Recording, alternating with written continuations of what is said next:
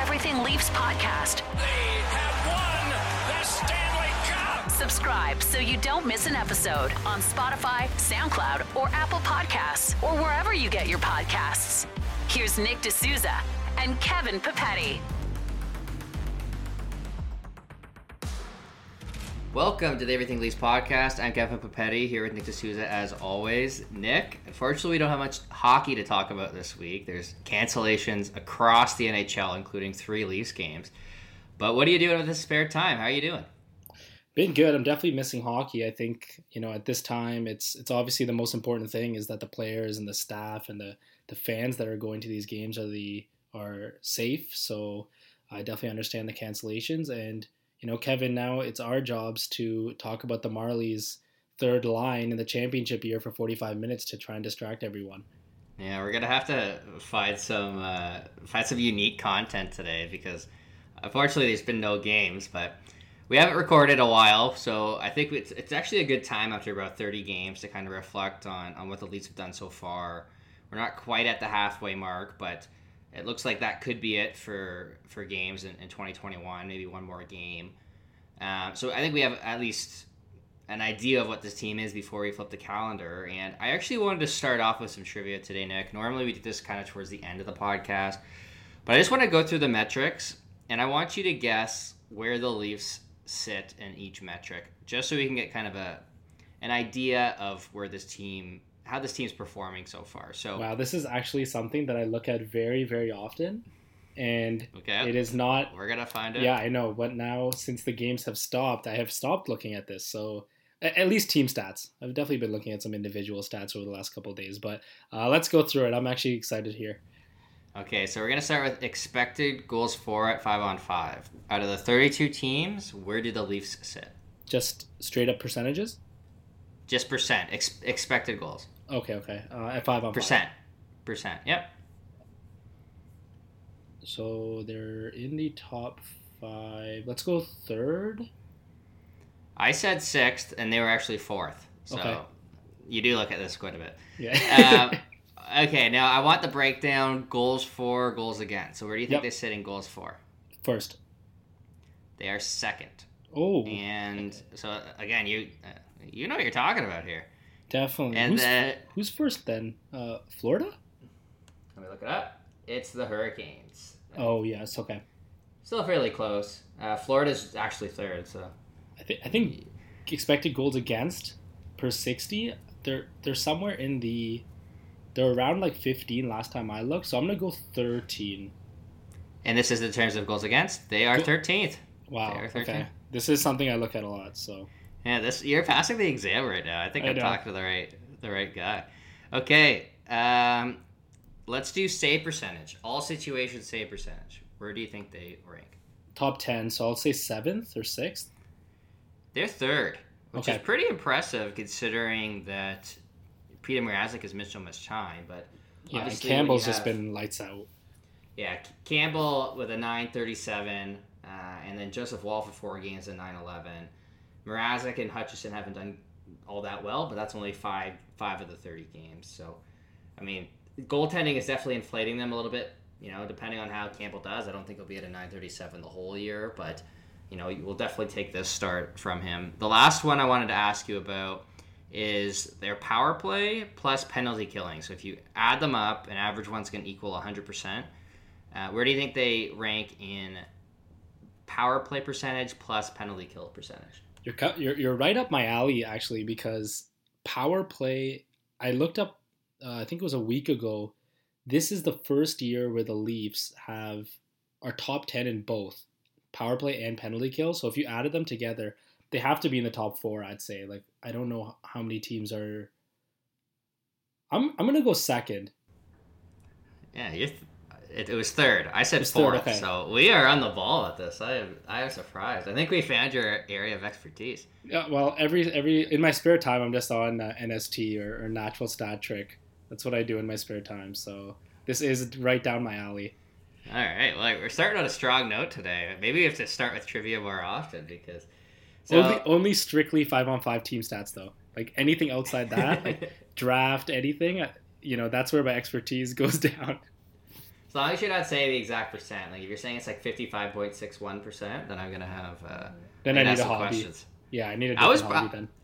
I thought I was good. Like I was writing down my answers, and I was 2 off every time. But I think you might have even been less than 2 off every time. So I'll take it. We'll give you the win on that one. In terms of just goal differential, 5-on-5, they're 9th. Compared to 4th in expected goals. So, I think the shooting percentage that we saw kind of earlier on in the year, just looking it up now, they're still kind of mid-pack in shooting percentage at 5-on-5 at 14th. So maybe that's driving it. But I want to get into today some of the pleasant surprises and some of the maybe bigger disappointments that we've had so far. So it's been 30 games. I think we have a big enough sample to kind of definitively say who's been good, who's been bad. It's not like we're basing this off a handful of games at this point. We've seen guys play with different line mates. We've seen, after last season, we finally got to see some, them play Boston, play Tampa. So I'll start with you. We don't have 3 stars to do this week, Nick, because we just haven't had enough games. So out of the 30 games, who do you think's been the biggest pleasant surprise thus far? Yeah, so I actually tweeted this yesterday, and just saying who's been the biggest pleasant surprise this year, and that the Leafs are 28-2 after 30 games. I got a lot of replies on this one, and it was kind of cool because I got a lot of different replies. My answer was Wayne Simmonds. I think both you and I are huge fans of Wayne Simmonds, the player. I think he's just, and even off the ice, like Wayne Simmonds just seems like the coolest guy. I think he's a fan favorite here. He's always been one of my favorite players. So when they first signed him, I was really excited. And I was a bit disappointed in his play last year. I just didn't feel like, on some nights he was one of the 12 best players on the Leafs. I did feel like at times that they were just dressing him because of the intangibles that he brings to the game, especially in the playoffs when they had a healthy lineup anyways. But this year, so when they re-signed him for a 2-year deal, I definitely questioned it.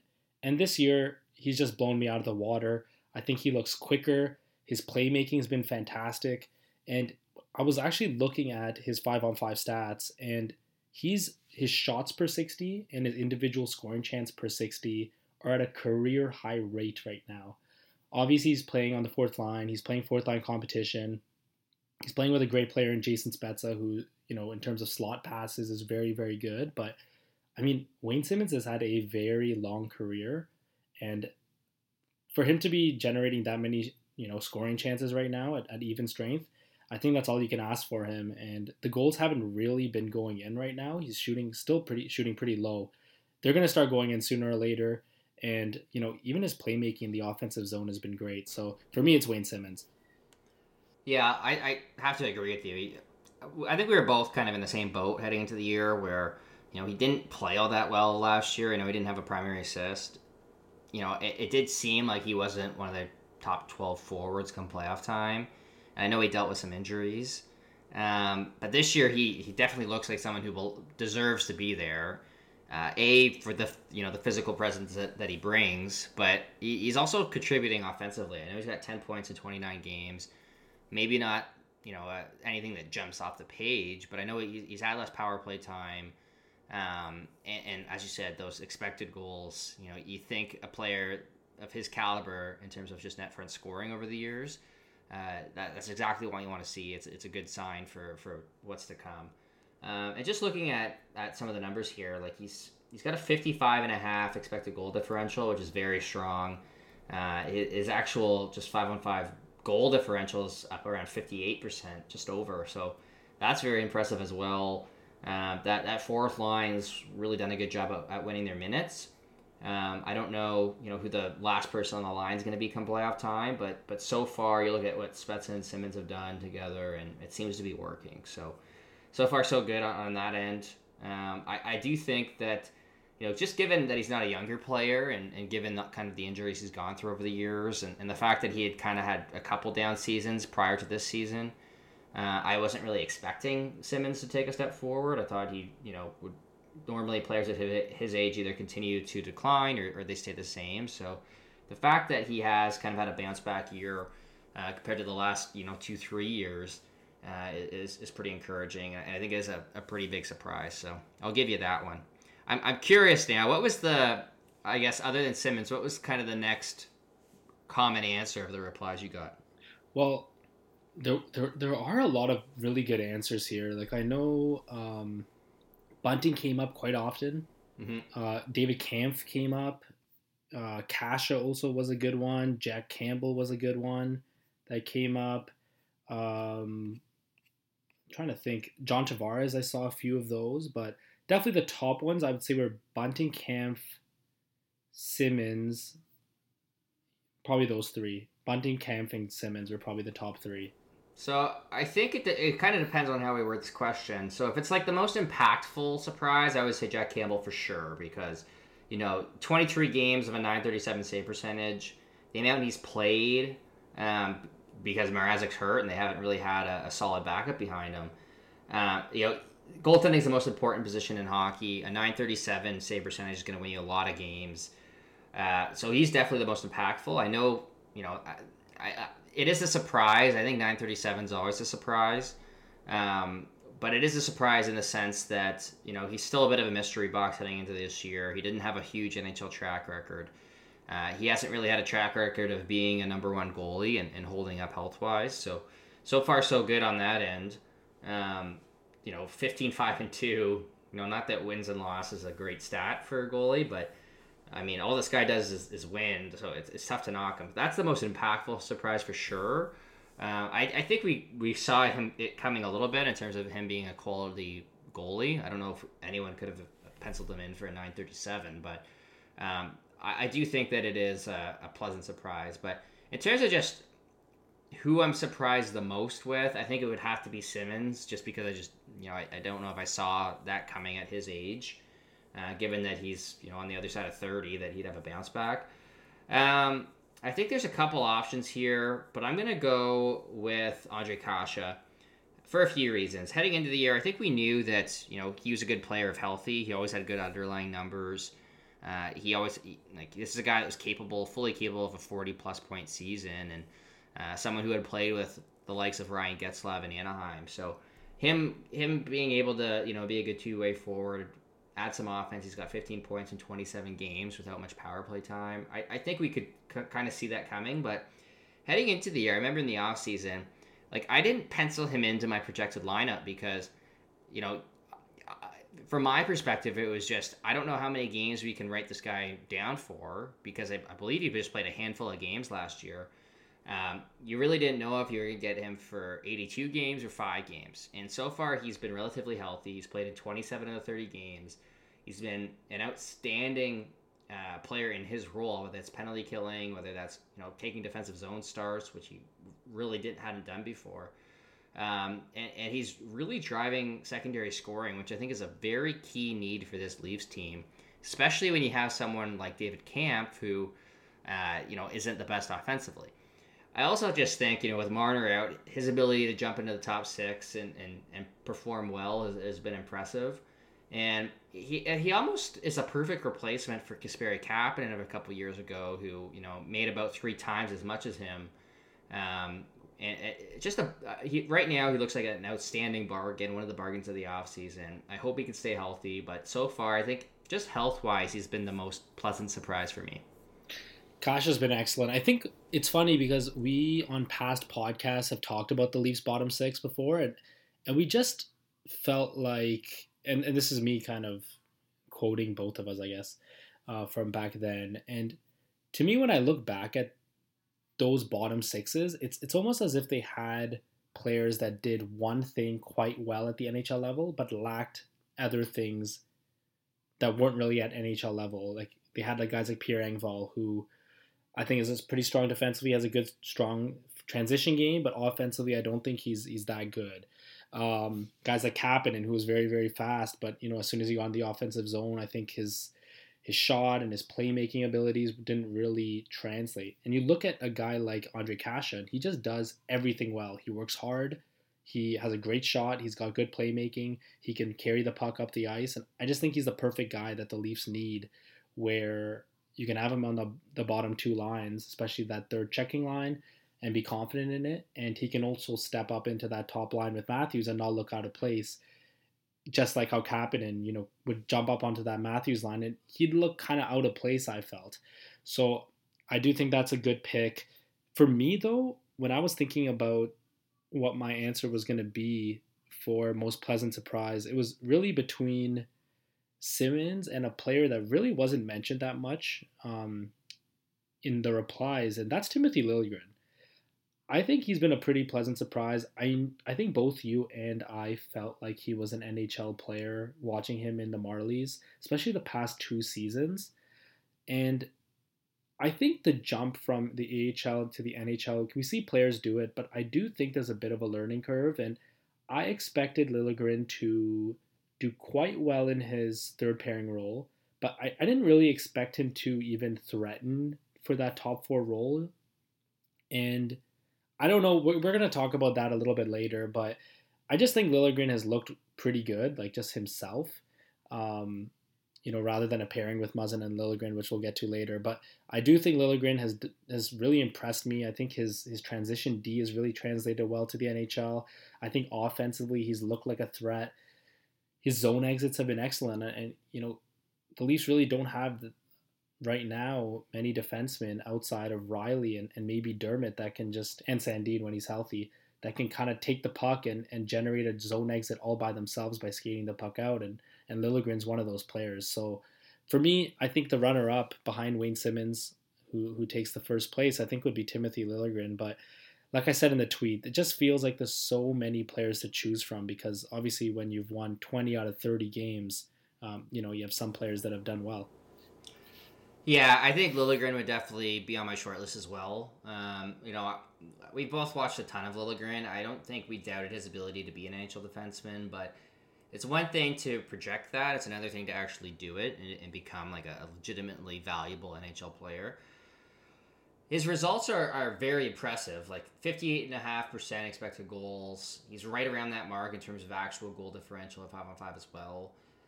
I know it's been largely on the third pairing, but dominating third pairing minutes is important. That's a win for the team, and I do love the transition defense. I do think that offensively he's at least competent. I don't think he's Sandin offensively, but I do think that he's a fine puck mover. He's certainly not a Roman Polak. So far so good. I don't think I expected him to jump up and play with Muzzin so quickly. We'll see how it goes. I don't know if it's been great results in the first few games. It's such a small sample that I don't think we can really, make too many judgments on if it'll work or if it will not work. But, 19 games so far, just the fact that he's played 19 games, I think, is an accomplishment in itself. I did think that he was likely to start the season with the Marlies. I think some injuries kind of helped his cause and got him into the lineup. But, he's really, he has taken someone's job. I do think that as of right now, he's jumped ahead of Justin Hull in the depth chart. You can probably argue that he's jumped ahead of Travis Dermott in the depth chart. And as a Leafs fan, as someone who, watched this team when they had Ron Hainsey, Nikita Zaitsev, and Roman Polak on the right side, it's been a long time since they've had a homegrown right shooting defenseman come in and make an impact, especially at his age. And I think the patience has started to really pay off, and he does look like a pretty good two-way defenseman, because I think the defense is pretty good. He's killing penalties. He's not all that small. It's not like he's a Mac Hollowell type. This guy's 6'1", I believe. So, well-rounded player. I do think that he'd be on my short list. I know we thought he'd be good, but so far there's really no negatives in his game right now. Yeah, I think anytime that you get put up into the shutdown line or next to Jake Muzzin so early in your NHL career, I think that's a good thing. So yeah, he was the runner-up for me. But let's move on into the I guess the surprises the other way, the guys that have surprised us that they haven't been very good. I'll let you start on this one. I want to give a couple more shout-outs. So I do think Bunting was a good one. Just the fact that he's at 59.5 expected goal differential. He looks perfectly. He's playing very well next to Austin Matthews. I think we saw the scoring production last year, and we thought, okay, yeah, maybe he can be a good player for around league minimum. But He looks like a perfectly fine guy to pencil into the top 6 come playoff time. So, I don't think it was completely unexpected, but for someone who was, I think at first he either started on the 4th line or he's supposed to start on the 4th line. And he's kind of worked his way up in a hurry. So I do think Bunting is a pleasant surprise. Sandin, kind of like Liljegren, just dominating his minutes. Tough to knock him. Even Morgan Rielly, who's just racking up points and is at like a 65.5 goal differential. He's been great since he signed that extension. And then the other surprise, I'll say, is Austin Matthews, who, his defensive impacts are kind of through the roof this year. Really, I mean, it's not like his success was unexpected, but he's really developed into a really good two-way forward, and obviously he's probably the best 5-on-5 goal scorer in the planet. So those would be my other candidates. Maybe you could throw Kerfoot in there as well. He was off to a hot start. Maybe you could throw Willie Nylander. Maybe Willie Nylander. Yeah, Nylander was their best forward for like the first 15 games, so I think Nylander can go in there. Tavares coming off the injury can go in there. There's lots of positives right now. Definitely. And I think that's kind of the byproduct of, winning 20 out of 30 games. And the Leafs, at the end of the day, they did have a number of new faces coming in. Like they did have Kampf and Kasha and Bunting, these players that are signed for cheap that, I would say that they had maybe moderate expectations from the fan base. I think they, especially with Kampf and Bunting, Bunting has played 30 games this season. He's played every game thus far, and that's the most games he's played in a season in his whole career. He played 5 games with Arizona and 5 games in 2018, 2019, and then 2020, 2021, he played only 21 games. So this year, he's already at a career high in terms of games played in a season. I don't know how many Leafs fans really knew that much about David Kampf. So I do think there were just a ton of unknowns, and those players have come in and done well. So there's definitely a lot of room for pleasant surprises this year for the Leafs. Okay, so now that we've gone positive, we'll go with some of the disappointments. I don't think there's too many. I do think there's one defense pairing that we'll want to talk about, but I'm going to start just with the obvious one. Let's get it out of the way. Nick Ritchie. He's second last on the team in expected goal differential. His on-ice goal differential is at 38.5%, which is terrible. I'm looking at it. There's a few guys under 50, but no one's even close to 40%. I think part of that is bad shooting percentage, luck, but he's slow. He's not good defensively. He's really for a physical guy, I think he's behind someone like Simmons or even Clifford. For what he's making, I know he's making over 2. He's definitely been worse than Bunting, who makes far less. He's definitely been worse than Kasha, who makes far less. I think, we say it every podcast, I try to get out of that contract as soon as you could. Maybe you can get rid of it at the deadline. Maybe you can get rid of it in the off season, attach a bit of an asset. But I think there's better ways to spend cap space. So I understand what they're looking for, a net front scorer. But so far, I just don't think that he's come close to being worth that money. Not that it's a crazy payday. It's not like it's a Jeff Skinner contract or one of those that Vancouver signed, one of their 10 contracts they signed that were just terrible. But it is more than league minimum. It is money that could be spent elsewhere, and so far he's not living up. So I'll get the obvious one out of the way early. Yeah, and it's funny because I think Ritchie has definitely been subpar to say the least thus far. But if I had to rank them, I think Ritchie wouldn't even be in my top 2. I think he'd be the third. You can go back and listen to our podcast from when they first signed, all these guys like Bunting and Kampf and Kasha and Ritchie, and we were skeptical of that contract from the day that it was signed. I know that the problems of, we said that he was slow on that day. We said, I don't know if this, his intangibles and things like that are really going to, kind of translate into the way the Leafs play. We were really skeptical of that penalty differential. So for me, I don't know if I'm that surprised. I do think, he's been worse though. He's been worse than expected. I still expected a low end third line winger, and I think he's kind of been he looks like a league minimum guy. He's got 1 goal in 29 games. We didn't expect one goal in 29 games. No, and I mean the 2%. I guess I'll defend Richie a little bit. Like the 2% shooting percentage doesn't help him. I think if that's higher at like an 8.8 or 9, I guess that's kind of the player that I would expect. Like he's had his chances. I think if a few of those go in, his shooting percentage goes up. That's probably right where I would have expected.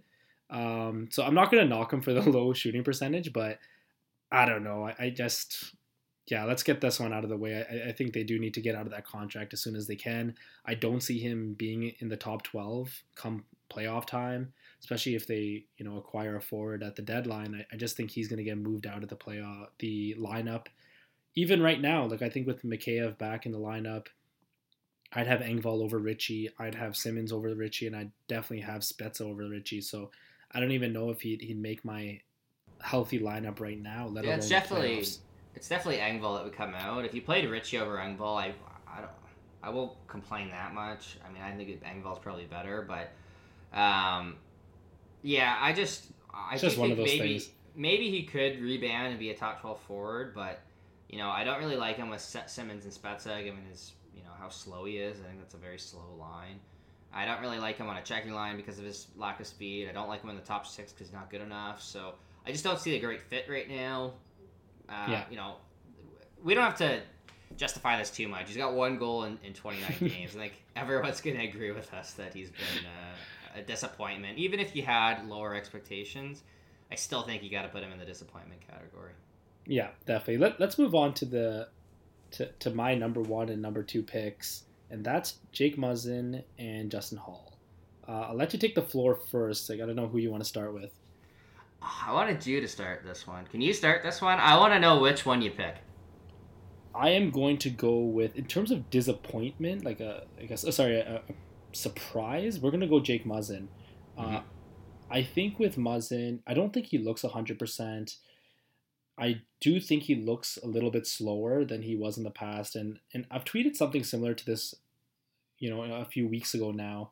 And I know a lot of people were saying, well, he was never fast to begin with, so it doesn't really matter if he's gone a little slower. And, it's all about his decision-making. His decision-making's been really bad. He's been turning the puck over. His puck moving has been the problem. And I do think his puck moving hasn't been as good. I do think he's trying a little bit more stretch passes. And as a result, it has actually led to some nice assists that he's gained. The Matthews goal a couple games ago, and Matthews' multi-point game or multi-goal game comes to mind. But to me, I just don't think physically he looks the same as last year in terms of his skating. I think he's a bit slower. And, even though Muzzin wasn't a Cale Makar last year, or even before that, if you lose a little bit of speed in the NHL, it's going to show. And I kind of like to use the example of John Tavares, where in his prime, Tavares was faster than he is right now. And as a result, Tavares is a little bit slower now. He's had to kind of remake his game. And even the way that he's deployed now in comparison to even his first year with Toronto, they put him with Willie Nylander. They put him with Alex Kerfoot, 2 very, very good transition players, 2 very good puck carriers to play with Tavares. Tavares doesn't get played against top competition like he used to. He's not on a matchup line like he was in his first year. Partly that is because of Austin Matthews' kind of development as a really good defensive player. Another thing is they have David Kampf now. So, but it does have to do with just Tavares' overall speed, and Tavares has had to remake himself, and he's still a very effective player. So I do think that just because Muzzin wasn't fast last year, I do think he's a little slower this year, and I think that matters. It just matters in your decision making. You're not able to gain, that split second more time to move the puck up the ice, and I think that's where his turnovers come from. So we're going to get to Justin Holl, because I do think his skating is also very different from the past, but I'll let you talk about Muzzin first. Yeah, so I think we could put the Muzzin Holl pairing just in general in the disappointment bin. In terms of who's been the bigger disappointment, it probably is Jake Muzzin, just because I think the expectations were higher for Jake Muzzin, and he's just more important for the Leafs' success. So if you are looking to see, like, if you're trying to diagnose, if you're the doctor and trying to diagnose the issue here of the Muzzin Holl pairing, it was a pairing that was successful over the last couple seasons. Like they were north of a 53% expected goal mark against top competition. They weren't really the big problem in either playoff series. It was far more offensively for the team in general. That is, and then if you look at like Evolving Hockey as the RAPM chart.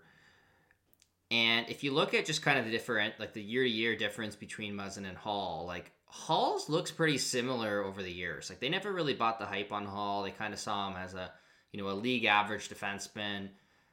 Nothing really stood out, like too positive or too negative.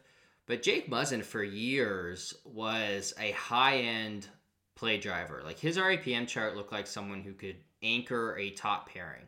Like a very good underrated defenseman that was like a borderline Team Canada caliber player. And this year, it's just not the same. Like he looks, by the charts, he looks far worse. I think that kind of aligns with the eye test. And if you're looking at Muzzin, like Muzzin has the extra year of control. He also makes, about 2.5 times what Justin Hall makes. So, I think the issue is probably a bit of both. I think they've both been disappointing. But if it is Muzzin that's a big part of the problem, that's a big concern because, that's a harder problem to fix. If Muzzin's himself, I think maybe someone like Liljegren can come in and, be a league average defenseman like Hall was in the past. Maybe you can go get a league average defenseman at the deadline. That should be pretty easy to find. But if you need to find an anchor to a shutdown pairing, like if Muzzin's not himself anymore, that's a much bigger issue. So I do think Muzzin's been the bigger disappointment just because the expectations were higher. But Justin Hall has been, it's been a pretty miserable start to the season for him. You definitely can't be happy with what you've seen. At this point, the Muzzin Hall pairing, that just hasn't worked. I don't really want to break up Riley Brody because I think that's been pretty successful. So, I think they're on the right track. You try Timothy Liljegren with Muzzin, you see how it works. The trade deadline is until March 21st, so you have some time to experiment and see if you can find a good combination. But at this time, they just don't seem to have a great shutdown pairing. Part of that's Muzzin, part of that's Hall. I think they could kind of split the responsibility. Hall just doesn't look like he has the same confidence. Offensively, there's really no points to speak of. 1 point in 24 games for him. Not that points are everything for defensemen, but I don't think the puck moving's been great on that pairing in general. I think we've seen some mistakes. We haven't really seen the same, shutdown ability that we saw in previous seasons. So I think they're both firmly in the disappointment category. I'll give the edge to Muzzin just because I think he had higher expectations, but I do think Hall's definitely been worse than Muzzin this year. But I'm curious, like, how do you see that pairing? That pairing's been borderline unplayable, I would say, in a few games this year.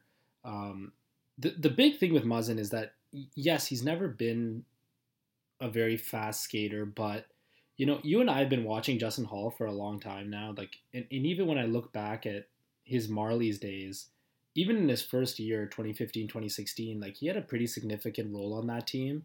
And it's funny because he had a significant role on that team. The year after, he also was, one of their top defensemen, and the year after they won. And then he kind of went through the Babcock days where he wasn't playing. And then 2019, 2020 play came up and he was on the shutdown line with Muzzin, like almost right away. Even before Keefe came up, Babcock was playing him in significant minutes. So it's kind of funny to see him now on a third pairing where he just never really played like third pairing minutes, whether he's with the AHL or the NHL. So regardless of that, I mean, we've been watching him for a very long time. And Hall, despite being, a little taller, he's always been a pretty good skater. He's always been able to move around the ice. And he kind of covered up for Muzzin in terms of puck races back into his own end. Into their own end. Like Hall's legs have always been the ones that are just kind of chasing guys down. When they play Edmonton, we all can remember how it's really been Justin Hall who's been keeping up with McDavid's speed. And this year, Hall does not look like his skating is at the same level as it's been in past years. And that pairing as a whole just looks really, really slow to me. And in terms of 5-on-5 play, like they're just getting destroyed right now.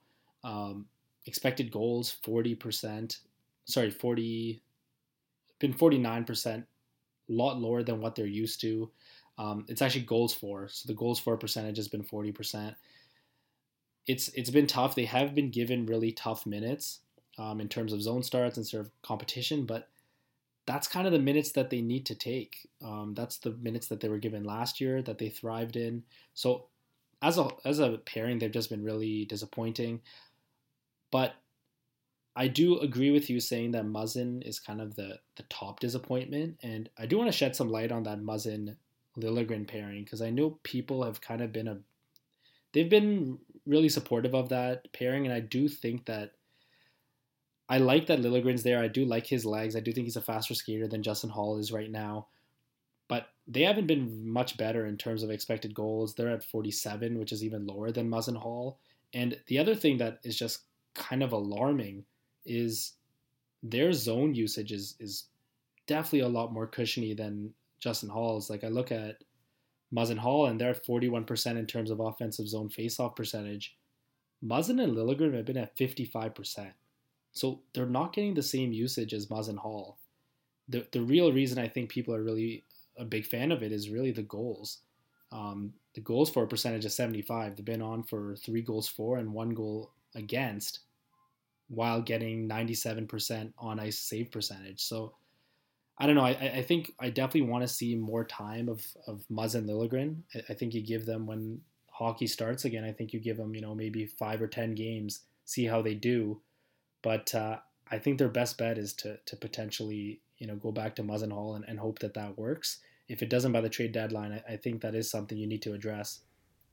So we don't know when the next Leafs game is going to be at this point. Right. They canceled the St. Louis game.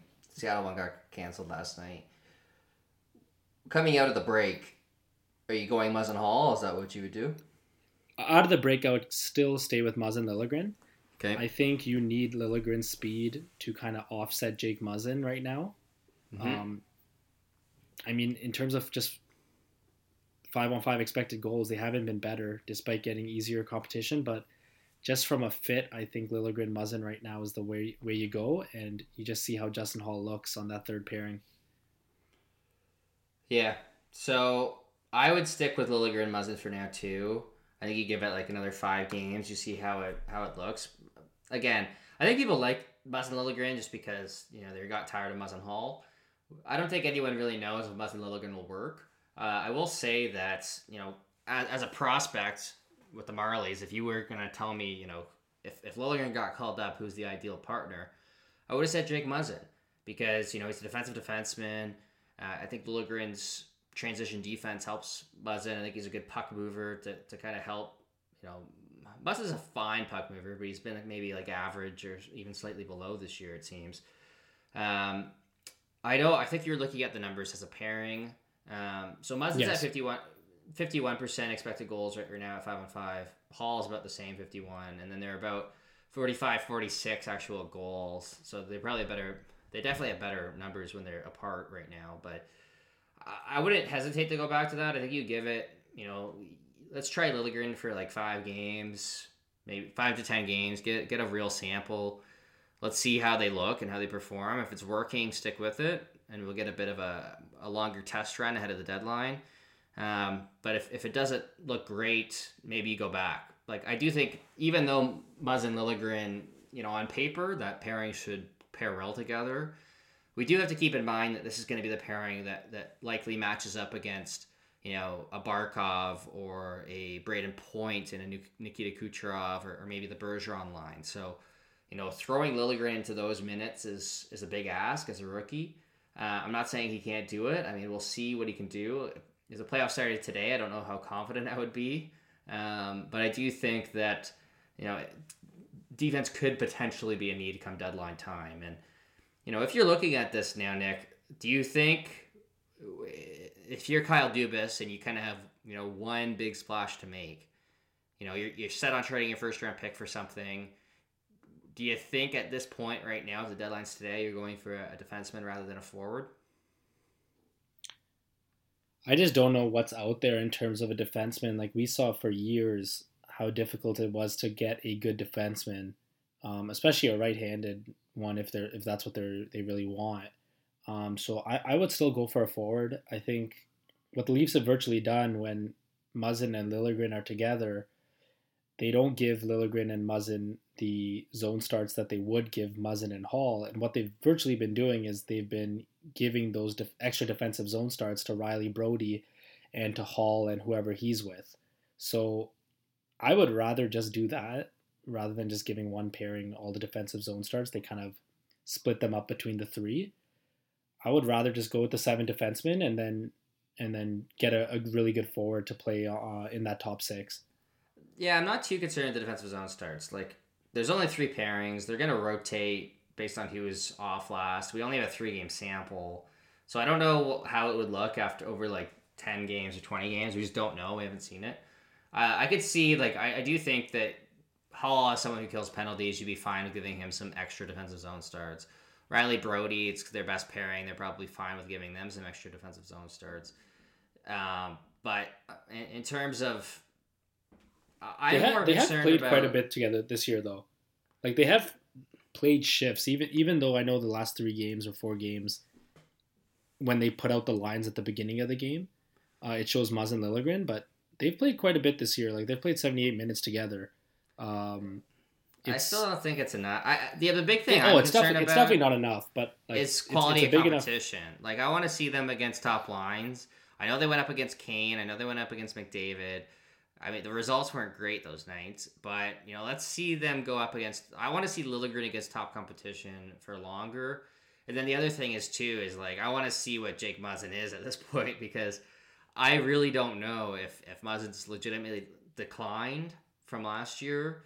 He's at that age, and he's like 32, 33. Yeah. Where we could see a decline. I don't know if that's legitimate. I don't know if maybe he's declined, but not as much as he has so far. Like, maybe he'll bounce back a little bit and kind of bridge the gap between last year and this year. But right now, I think that's the biggest... I think Jake Muzzin's the biggest question on this team. Because as I said, if he has legitimately declined, that's a huge hole to fill. Which is crazy, because he's been the most reliable guy since he was traded here. I do think with Muzzin and Hall, they're definitely been worse than last year. I think that doesn't need to be said. But I do think they have been a little bit unlucky. I mean... I'm just looking at it now. Like, their on-ice save percentage is 89%, 89.5. This is who, Muzzin? This is Muzzin and Hall together. Yeah, I can see that. But they've also been like legitimately. They've been worse than last year, 100%. And he's going to be 33 by playoff time, so it is a bit of a concern. I don't know if I'm not ready to write the article that says Muzzin's toast, he's done. But it is anytime. I think anytime a player in their 30s takes a step back, you definitely have some questions. Whereas, if Austin Matthews had taken a slight step back this year, we'd probably just be like, he'll be fine come playoff time. With Muzzin, I think it's there's some serious questions there, especially just given his importance to the Leafs. I think the eye test also shows that he's been my eye test, anyways. I don't want to talk about other people's eye tests, but definitely shows that he's been worse than last year. And just the expected goals as well. The numbers do show that as well. I do think that the save percentage probably makes it look even worse than what it is. But I don't know. To me, just he doesn't look 100%. It's a huge gap between what he was last year, just from the eye test, and what he is this year. Yeah, and I think to your point in terms of the trade deadline, like, I don't see too many high impactful defensemen that are going to get moved. Like, maybe John Klingberg, though I don't love that fit. But would you give up a first for like 2 playoff runs of Damon Severson? Maybe, but I don't know if he'll get moved. Other than that, like Colin Miller, Mark Pysyk, Ilya Lyubushkin, Justin Braun, maybe someone like Scott Mayfield. That's not first round pick caliber. That's kind of like a second round pick at best. Probably mid round picks for some of those guys. I don't know if you're going to get a true answer on defense as a partner for Muzzin. I do think most of the difference makers will be on forward. So I still think forward for that reason is the priority. If the deadline was today, that might sound, a little bit weird. I'm sure a lot of people disagree with me there, but I just think that's, unfortunately, that's the market right now. It doesn't look like this market's going to be full of all-star right shooting defenseman. And we saw that for years. I know the Leafs year after year could have used a right shooting defenseman at the deadline. These guys just don't get moved very often, and right now I don't see a ton of impactful guys. The other thing I wanted to make a point about Justin Holl is that we haven't really seen him in a bottom pairing role. I know you mentioned that earlier, but you see guys like Travis Dermott, who has put up excellent numbers on the third pairing in the past, but Dermott's never really stuck in the top four. I do wonder if maybe Justin Holl gets a pretty big boost for going kind of against weaker competition. Now, I don't know if he's as strong of he's not really a great puck mover that can kind of take advantage offensively, but if you're facing weaker competition, is a step slower. I do think you typically have an edge if you're facing like a fourth liner rather than the Ovechkins or the Crosbys. So I'm interested to see how he does in third pairing minutes. I'm not writing him off as some people are in terms of as an NHL player, but I do think at some point that you're going to be looking at potentially adding a defenseman later on. But fortunately, the deadline's not until the 21st of March, so you do have some time to see what Lillard can do there, see what Justin Holl can do there potentially, and then see what Jake Muzzin is at this point. Because if Muzzin doesn't look any better, you might be even looking at someone like Jacob Chychrun out of Arizona, or the best defenseman you can get, even if it's a lefty, because you'll have some serious problems at that point. Yeah, I think that is a serious issue if Jake Muzzin is actually on the decline right now. But I guess we'll have to wait and see with that one. I think I'm not willing to like you said, I'm not willing to say that, it is age decline just yet. I guess we'll have to wait and see with that one. But, we are a little bit away. To be fair, like his worst stretch was probably at the very beginning of the season. I don't know if he's been himself as of late, but he's definitely been better than the very start of the season. So that makes me feel a little bit better about Muzzin. Definitely. But let's move on here. Do you have any early targets for a potential forward? I do. Just off the top of my head, I love Thomas Hertl. I think he's a star. He's a center. You can put him on the wing. He's a 6'2" player, very good in transition, has some power to his game. I think he's a legitimate high-end second-line center. I just think getting him and being able to go Matthews, Tavares, Hertl down the middle, that's probably what I do. And you pair them with, Marner, Nylander, and Kasha. I'm in love with that. I do think that you're probably looking at a first-round pick plus for Hertl if he's even moved.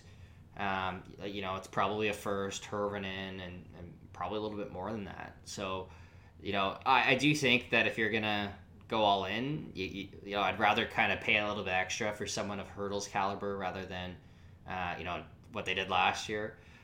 So I think he's good enough that I definitely make a call, because I do think that guy's a star. He's playing with Barrett Bonov and Rudolph Balcers in San Jose, and he's still kind of driving that line. He's someone who's, a 65, 70-point center and a good two-way player. You could put him up on the wing if you wanted to and kind of have a power line.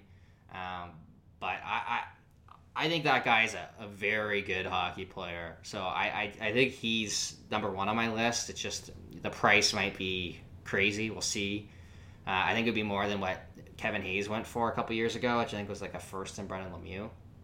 I don't think Forsberg will get moved, but I think he's, again, a player that's good enough to call about. And other than that, I don't know if anyone sticks out. I know the Stars had Radulov and Pavelski, though I'm not sure if they're going to sell at this point. I don't know if anyone else... Vancouver's back, so I don't know. Each day with Bruce Boudreau, each of their targets go down the drain. Yeah, so there's been a lot of, I guess, those examples of teams you're just not sure about at this point. The other guy I'll mention that I think is very good, and he's a pending RFA, is Jared McCann. I know they already got him. It would be so fun if they got him again. I think he'd be great on the left side. He's got a good shot. He'd be great on the left side. I think he's a good center. He'd be a great third-line center to move Kampf down one. I would love to see that. He's currently their first-line center with Yanni Gourde out. Those are the guys that really stick out to me. the Islanders, I don't really think have anyone that really stood out. Maybe a guy like Brendan Hagel on Chicago. That's another guy I think I've tweeted about before. I think he makes like $1.5 million for it's this season plus 2 more. It reminds me of what the Tampa Bay Lightning did with their deadline acquisitions, where they got Barclay Goodrow and Blake Coleman, but they really prioritized guys with some term and guys that were underpaid. And I wouldn't mind that. I don't know if Chicago's eager to give them up, but if you gave them a first, maybe they do it. So those are the guys I have in mind. The last guy I'll mention is Tyler Toffoli, but I know he's out right now. I think he's got a broken hand or a broken wrist. He's got a couple years left, but if the Habs are going to full rebuild and they're willing to take on salary, he'd be a fine player too. So that's my short list right now. But again, we don't know who's going to be out of it and who's going to be available quite yet. I think once the standings kind of clear up there and you see who's going to be sellers, who's going to be buyers, it gets a lot easier. One player, though, he is on Arizona. You already mentioned my boy Ilya Lyubushkin. But I do have another boy on Arizona. I actually saw this on Twitter the other day, and it was such a detailed trade. But it was for a forward on Arizona. Is it for the thrill? It is for the thrill. Phil Kessel. So what I'll ask you, 50% retained, let's say. Richie goes the other way. Somehow now I'm interested. The money somehow worked. I think it was like a 4th rounder. 50% or 60% retained, like something where the money worked out with Richie going the other way plus like a 1/3. Would you do that for Phil Kessel? And that's their forward acquisition for the deadline. Let's say everyone else they didn't win the bidding war or they just weren't able to do it. I just think it's such a poor fit. Like they don't need a right wing. They already have they kind of already have they're already accounted for on really all 4 spots on the right side. They're probably looking for someone with more of a 2-way game. It would be fun. They need a cup winner. They need a cup winner with some playoff that can play playoff hockey, and that's him. It wouldn't be my first choice, let's put it that way, but it would be fun to see. There's no question about it. I mean, this is the management group that traded him away. It's still that same contract, eh? That's kind of nuts to think about, but I guess he's already on the payroll. Yeah, the Leafs are still paying him like 1.2. Oh, right. Okay, yeah. So what a guy. I like Johan Larsson on that team as like a 4th-line center, but they kind of already have David Kampf, so I don't know what the fit would be. That team's weird. Like I wouldn't mind going after Jacob Chychrun. Like I obviously every team should be interested in Jacob Chychrun. He's that kind of player. 4 years left at 4.6. I do think Arizona should be moving him because they're not going to take advantage of those years where he's on like a very team friendly deal. But I'm guessing that cost more than 2 first-round picks. Like, I'd give up 2 first-round picks for him pretty quickly. I think that's going to be, like, an absolute haul. So I think you at least call and see what the price is. But I have a feeling you'd have to move some money out, too. Yeah. Probably, I don't know if it's like a Kerfoot or something, but I don't even know how much Arizona really values Kerfoot at this point. Well, he's a lefty, too, right, Chychrun? So I think that's a deal you make if you think Muzzin is seen his better days, but yeah. I don't think that's likely, but we'll throw it in there. But no, I'm going to say no to Phil. Wow. You know what? 2013, Kevin Papetti would not be too happy with you. I don't know. 2013, Nick D'Souza would definitely not be too happy with you. Like, Timo Meier would be so cool, but it's an extra year, and I don't think they could really afford him. Like, he's a player you kind of move guys out to afford, but he would cost a fortune. I can't think on anyone on LA that I'd like. Now that I'm looking at the standings, Nashville's probably not moving Forsberg. They're 19-10-1. Maybe Dallas will move a Pavelski. Like, I love Pavelski. He's older, but he's such a playoff type of scorer. I think that term gets overused, but Pavelski is one that I think is legitimately so good at tipping pucks or getting rebounds. Just a gamer. I think Radulov would be really cool to see on this team, though he does typically play the right side. I don't see really any other like amazing options. I can't think of anyone on Jersey. I'm looking at Detroit right now, who I think is probably going to fall off sooner or later, but I don't think the Leafs are going to be trading for Tyler Bertuzzi anytime soon, or No, not when he can't go over the border. Yeah, he can't even come in the country. I wouldn't mind Nemestikov as like a depth guy, but that's not really the type of player we're talking about here. Like we're talking about, definitely not. Ideally more someone with some higher upside, but maybe you go out and you get one of those defensemen we mentioned earlier. I still think this team will try to take a fairly big swing. I just think priority A, B, and C right now is winning a playoff series, even if it costs a bit of the future. I do think they're going to try to bolster their lineup. Especially the way Jack Campbell's playing, the way this team's playing. That's my guess. But I guess that's a question for you. Like, what do you think the odds are that they move their first round pick? 85 to 90. I think they're going to move that first round pick before they move, like a Topi Niemela or a Nick Robertson or definitely a Rasmus Sandin. Like, I do think that if they're going to move a prospect, it's going to be like a Nick Abruzzese type, like kind of in that ranking, like around there, like lower, like maybe like a Ronnie Hirvonen or lower than that, I would say, on the prospect list. I think they would move that first round pick way before that. Yeah, I'll go like 65%. But that's a great transition, Nick, because I wanted to quickly touch on the World Juniors here. So what a great transition. I want to hear your medal predictions. So gold, silver, and bronze. And we'll quickly touch on the prospects here. So I know Topi Niemela, who was defenseman of the tournament last year, he'll be back on Finland. Ronnie Hirvonen was named the captain of Finland. He was on the top line last year, but without Anton Lundell, he'll play an even bigger role this year. And then you look at Matthew Nyes, who I'm really excited to see, and I think he's going to be kind of the talk of Leafs Nation over the next couple of weeks. He'll be on Team USA. So, your medal predictions here, are they for those? Are they for those prospects, or are you going way off the board? Yeah, I'm definitely going to be a Leafs fan going into this World Juniors, but I think we all just love watching the World Juniors in general. But my medal count, I'm actually going to go off the board here. I obviously cheer for Canada every single year. I think they do have the strongest team, but they broke my heart this a week or two ago. So I'm gonna say they're not gonna make the finals here. Okay. So I'm going with a U.S. championship. Wow. I like their team. I like Nyes there. Obviously going to be watching for him. We'll talk about him in a second. I'm going to go off the board here. I'm going to go Sweden second. They don't have a Leaf, but they do have a ton of really good players. Like, I do like Alexander Holtz, obviously. They have Nye back there. And I'm going to go with Canada third because they did not take the difference maker of the gold medal difference maker, Ryan Teverberg. So they just broke my heart. After watching maybe 3 games of Ryan Teverberg this year, I don't think there's ever been a more hyped up, prospect about to make the World Juniors. But I mean, if he made Team Canada, that would have been crazy. And he's been absolutely fantastic this year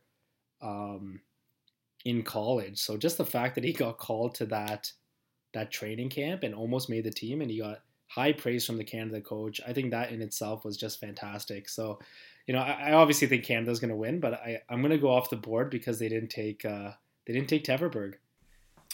Yeah, I'm gonna go Canada despite no Teverberg. I'm sorry, Nick. I just think they didn't win.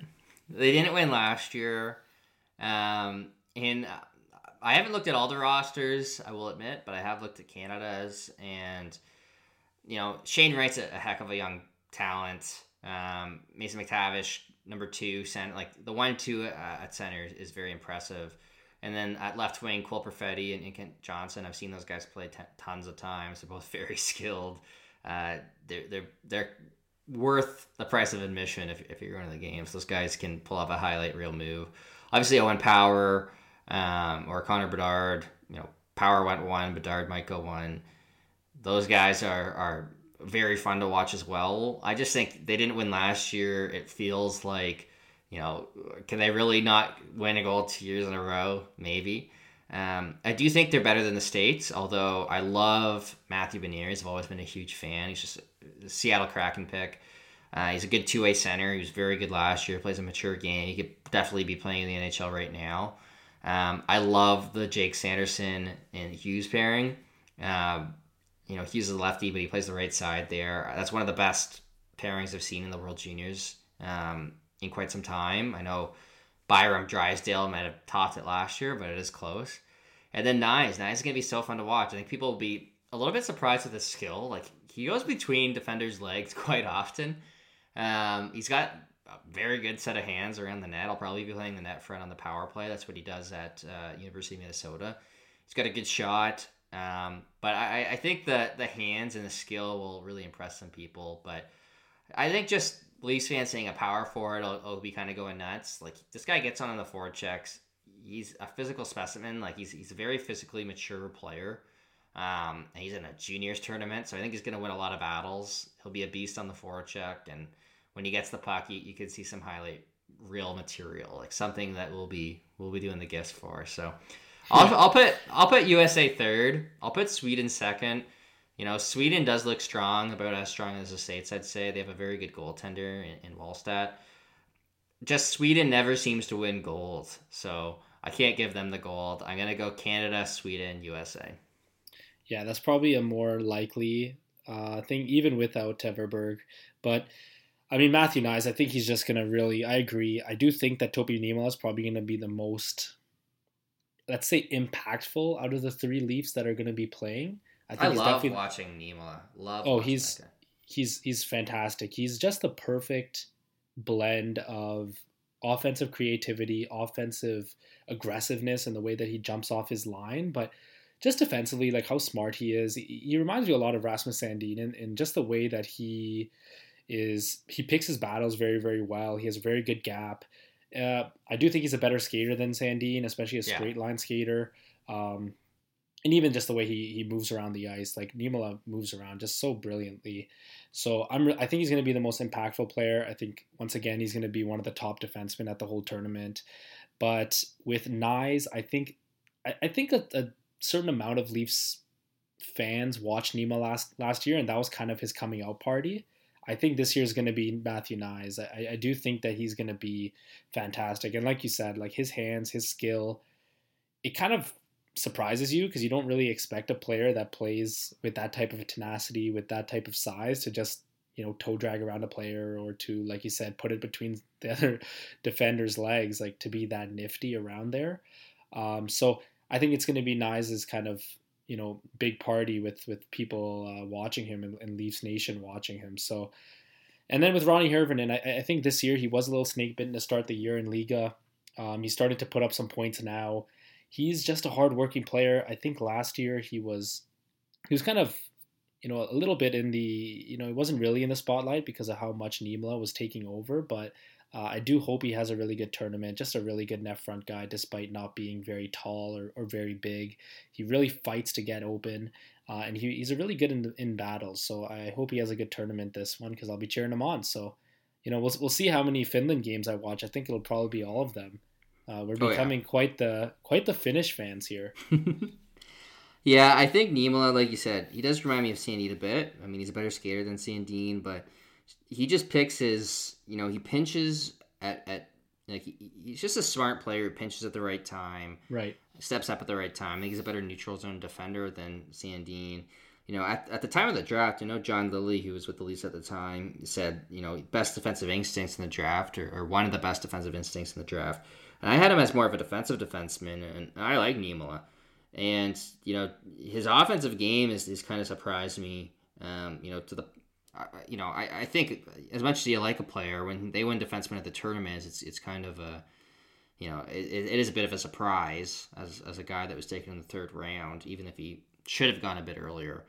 In a tournament with guys like Bowen Byram or Jamie Drysdale, that is a bit of a surprise, but he's just a well-rounded player. He is a little bit on the smaller end, so I do think his, you'll want to see his offensive game continue to grow and pick up where he's left off in Liga this year.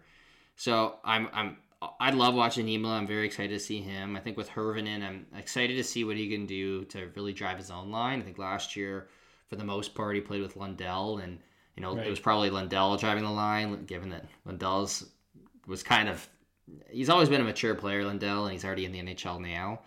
To see him in more of a a play driving role, I'm interested to see. Even if he has less points than last year, if he's the one kind of driving the bus, that would be some solid growth. And then Nyes, like if Nyes plays with Matthew Beniers, look out, because if you play with someone with that transition talent, he has a chance to use his shot and get to the net and get some garbage goals. And I think Nyes could have a huge tournament. So yeah, we're definitely excited. I want to close off on a Rodion Amirov story from today, because he was actually back in the lineup for the first time in what's felt like for ages. Yeah, I'm ready for it.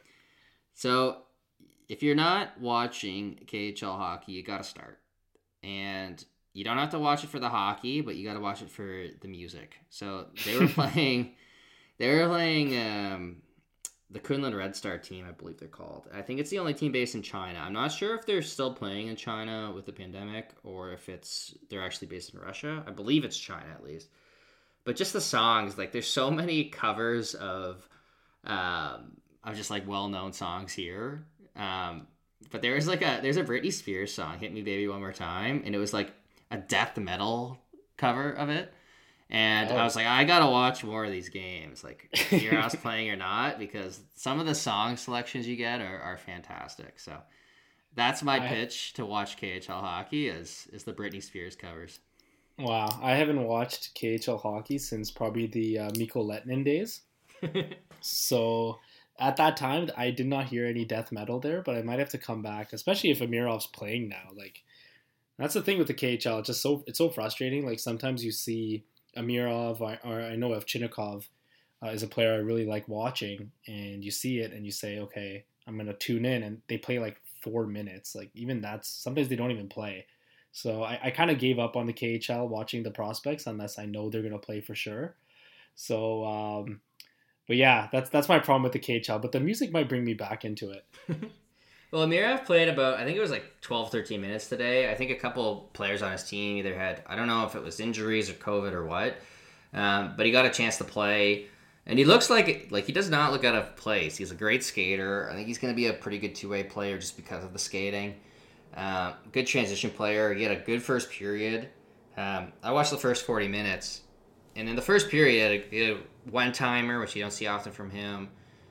He had a wraparound chance, and then he had a good chance in the slot that got blocked by the defenseman. But generating quite a bit of offense, not playing on special teams, but it was a weaker KHL team he was up against. But definitely looks like someone who should be playing more. I don't really know why he's not playing more in the K. I mean, that's kind of the KHL for you with younger players. Mm-hmm. We kind of saw it with Podkolzin, the Vancouver prospect the last few years. So, I wouldn't get down on Amirov. I think, he's an October birthday. If he was he's a few months older than Hirvonen, who's going to be in the World Juniors. I'm sure he'd be a top player in the World Juniors if he was young enough to go, if he was 3 months younger. He'll be a good player. I think he's going to have a long NHL career. I think, with someone like Timothy Liljegren, he's just going to be, the patience will pay off. I don't know if he'll be like a superstar or anything. I wouldn't probably bet on him being a first-line player, but I think he's going to be a good middle six forward in the Kapanen or Kasha mold, and there's definitely upside for more because we've seen what he can do against top competition. But that's my pitch for KHL hockey. It's not Rodion Amirov. It's the pop goes punk kind of music that you get between whistles. It's funny because I saw a tweet the other day from Kyle Cushman of Leafs Nation, good follow, and I'm going to read it out actually. So it says, it'll never happen, but I would love to see the Leafs make a section behind one of the nets, a supporter section. So scarves, chants, everything. I thought that was so cool, and it just made me think of that tweet when you were talking about the KHL and just European hockey in general. So you've been to a Toronto FC game, right? I haven't. You have not? I have not. Oh my God, we need to get you to a Toronto FC game at least. But so, have you been to any soccer games before? I don't think so. I've been to your soccer game. That was probably my last soccer game. We did not have a supporter section. Definitely no scarves at that game. I should have brought a scarf, but you should have brought one. Well, anyways, the supporter sections are amazing. Like I think it would be I think that'd be awesome if you could bring like just one section where you're allowed flags, you're allowed scarves. They have chants there. I think it would work out in North America. It happens at Toronto FC games, so we definitely need to get you there. At least so you can experience that before it comes to the NHL. Hopefully one day. I hope so. I hope we just get fans in general back. Yeah, that might be a good start.